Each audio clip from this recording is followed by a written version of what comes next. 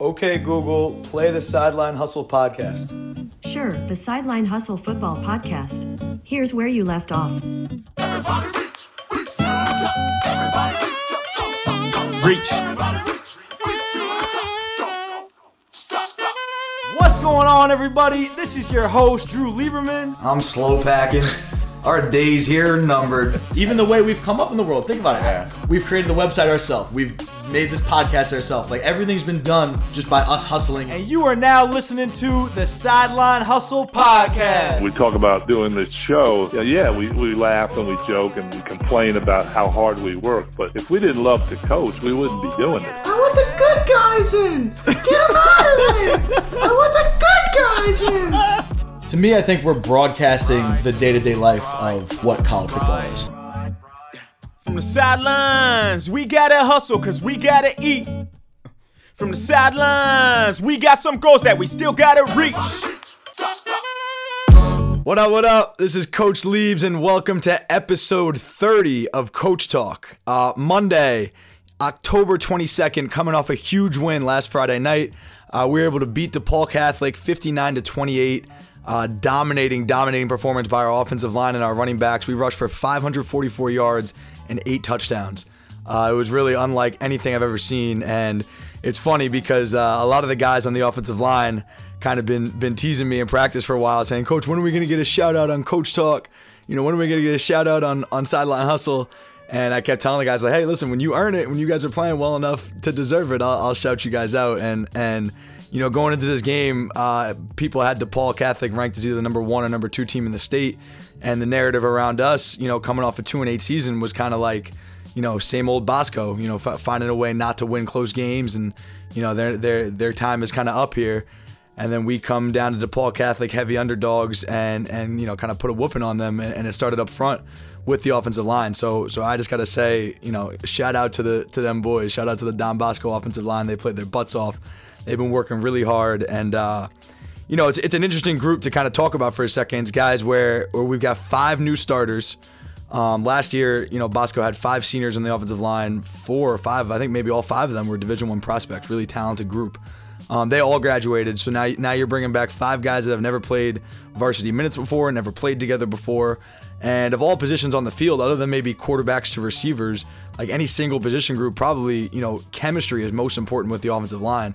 And it's taken them a while to play together, not to mention, and I guess this is something I can kind of talk about now because it's pretty common knowledge, but not to mention their offensive line coach up and really left them and quit on them mid-season, and we had to make a coaching change, and we moved our offensive coordinator to offensive line coach, and it's been a smooth transition thus far, and they've just continued to work hard and continue to get better. I think that when I first got here in the summer, our offensive line, wasn't very tough.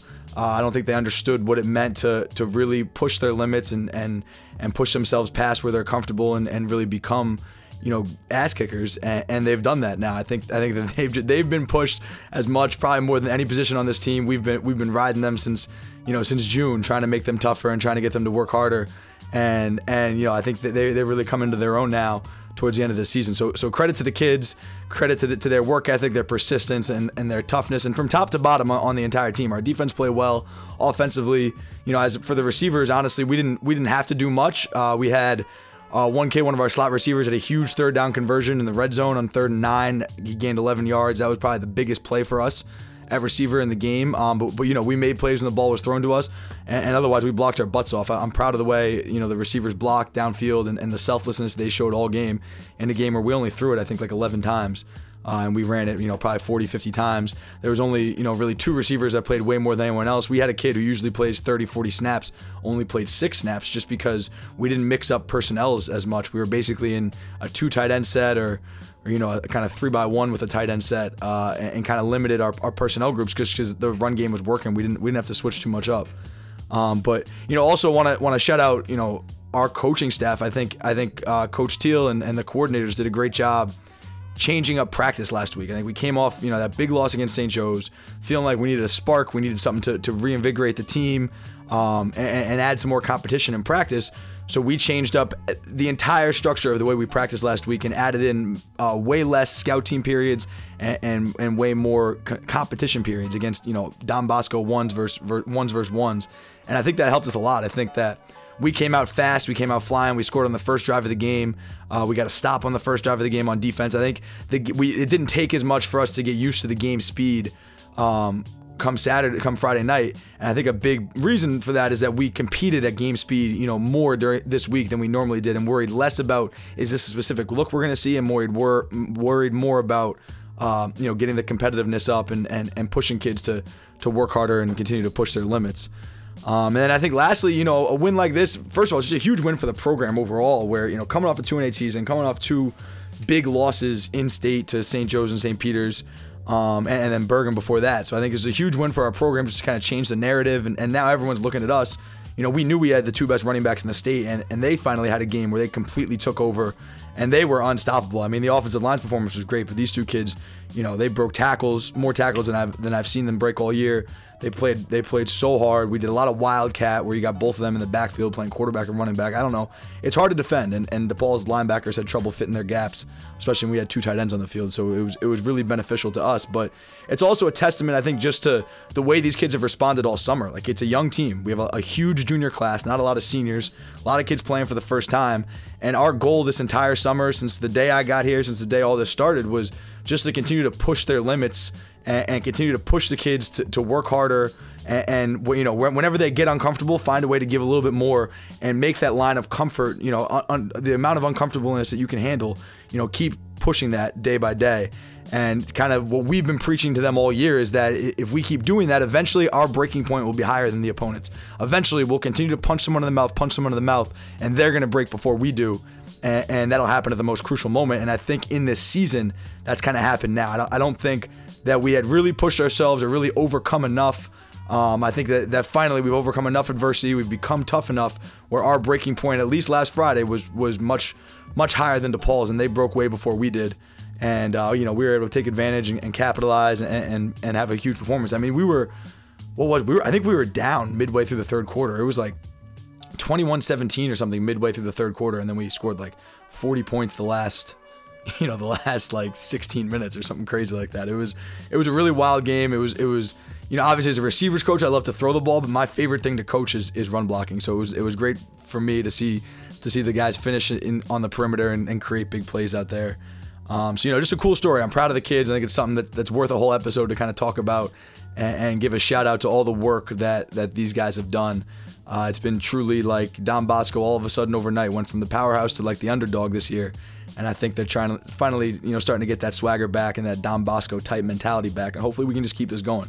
Got a big game versus Paramus Catholic, playing, sideline hustle partner Gary Nova, who's obviously been a big part of the sideline hustle from day one, and one of the biggest contributors and guys who have helped me. So it'll be a cool little sideline hustle rivalry playing Paramus Catholic. They've struggled thus far, but they have a ton of talent. And, it's a game that we got to win because there's a lot now where if we win this game, I believe we'll secure a first-round bye and a home playoff game in the second round. So that'd be huge for us. And the kids haven't had a bye week all year, so it'd be nice for them to have a week off and have some time to relax, and then we can get after it. This week, sideline hustle-wise, have had a bunch of really cool developments with some of these bigger companies. SeatGeek reached out to us, Cutter Sports, Nike still, Vayner Media with Gary Vaynerchuk and them. Like a couple of really cool companies that we're talking to behind the scenes, and I think you guys will hear some big time developments from some sort of partnership agreement or something along those lines that will happen with one of those companies. That's kind of where my mind is at. But we're gonna have another wide receiver challenge this week, a Cutter's Glove giveaway, and this week it's gonna be sending your best press releases. If you look at the latest post with Devontae Adams on Instagram and Twitter, the 3 release commandments I kind of talk about there are attack short arm, which means that you're attacking an area, 1 to 2 yards inside of him to try and move him there. You're not just aiming right at the guy. That's not going to move him, but aim at an area 1 to 2 yards inside of him, get him to jump inside so you can work back out. So attack short arm, eat up space, and patient but sudden.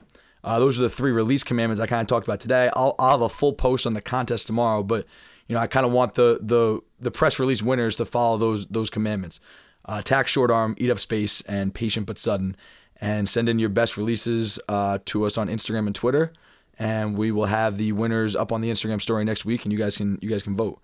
So that's all I got. Just recapping the weekend. Should be a great week of content. Got a lot of really cool videos planned and breakdowns from the NFL weekend. And obviously with the podcast as well, I have a lot of cool topics for Coach Talk. Trying to get Coach Friedgen on as a guest for one of these little 10-minute episodes this week, and hopefully get Gary Nova on before we play him on Friday night as well. So that's it. Episode 30 of Coach Talk. This is Coach Liebs. I'll see you guys tomorrow. Peace. Reach. Hold up, brother, let me get this thing straight. Can't just be another random rapper with a mixtape. I just went and put another beat inside a pine box. I just went and took another trip way out to Biscayne. I love Miami cause they always treat me so well. They used to see me nowhere. I used to pull them by saying I run for the team. Now they running their hands through my head. Yeah, they used to never wanna see my town. I got them coming to the east side now. Where they at? In the city where I reside now. When they move a little weight, let the D-line now. Run a track or run it back. Gotta keep it moving, never running back. Never. We running the game and they running laps.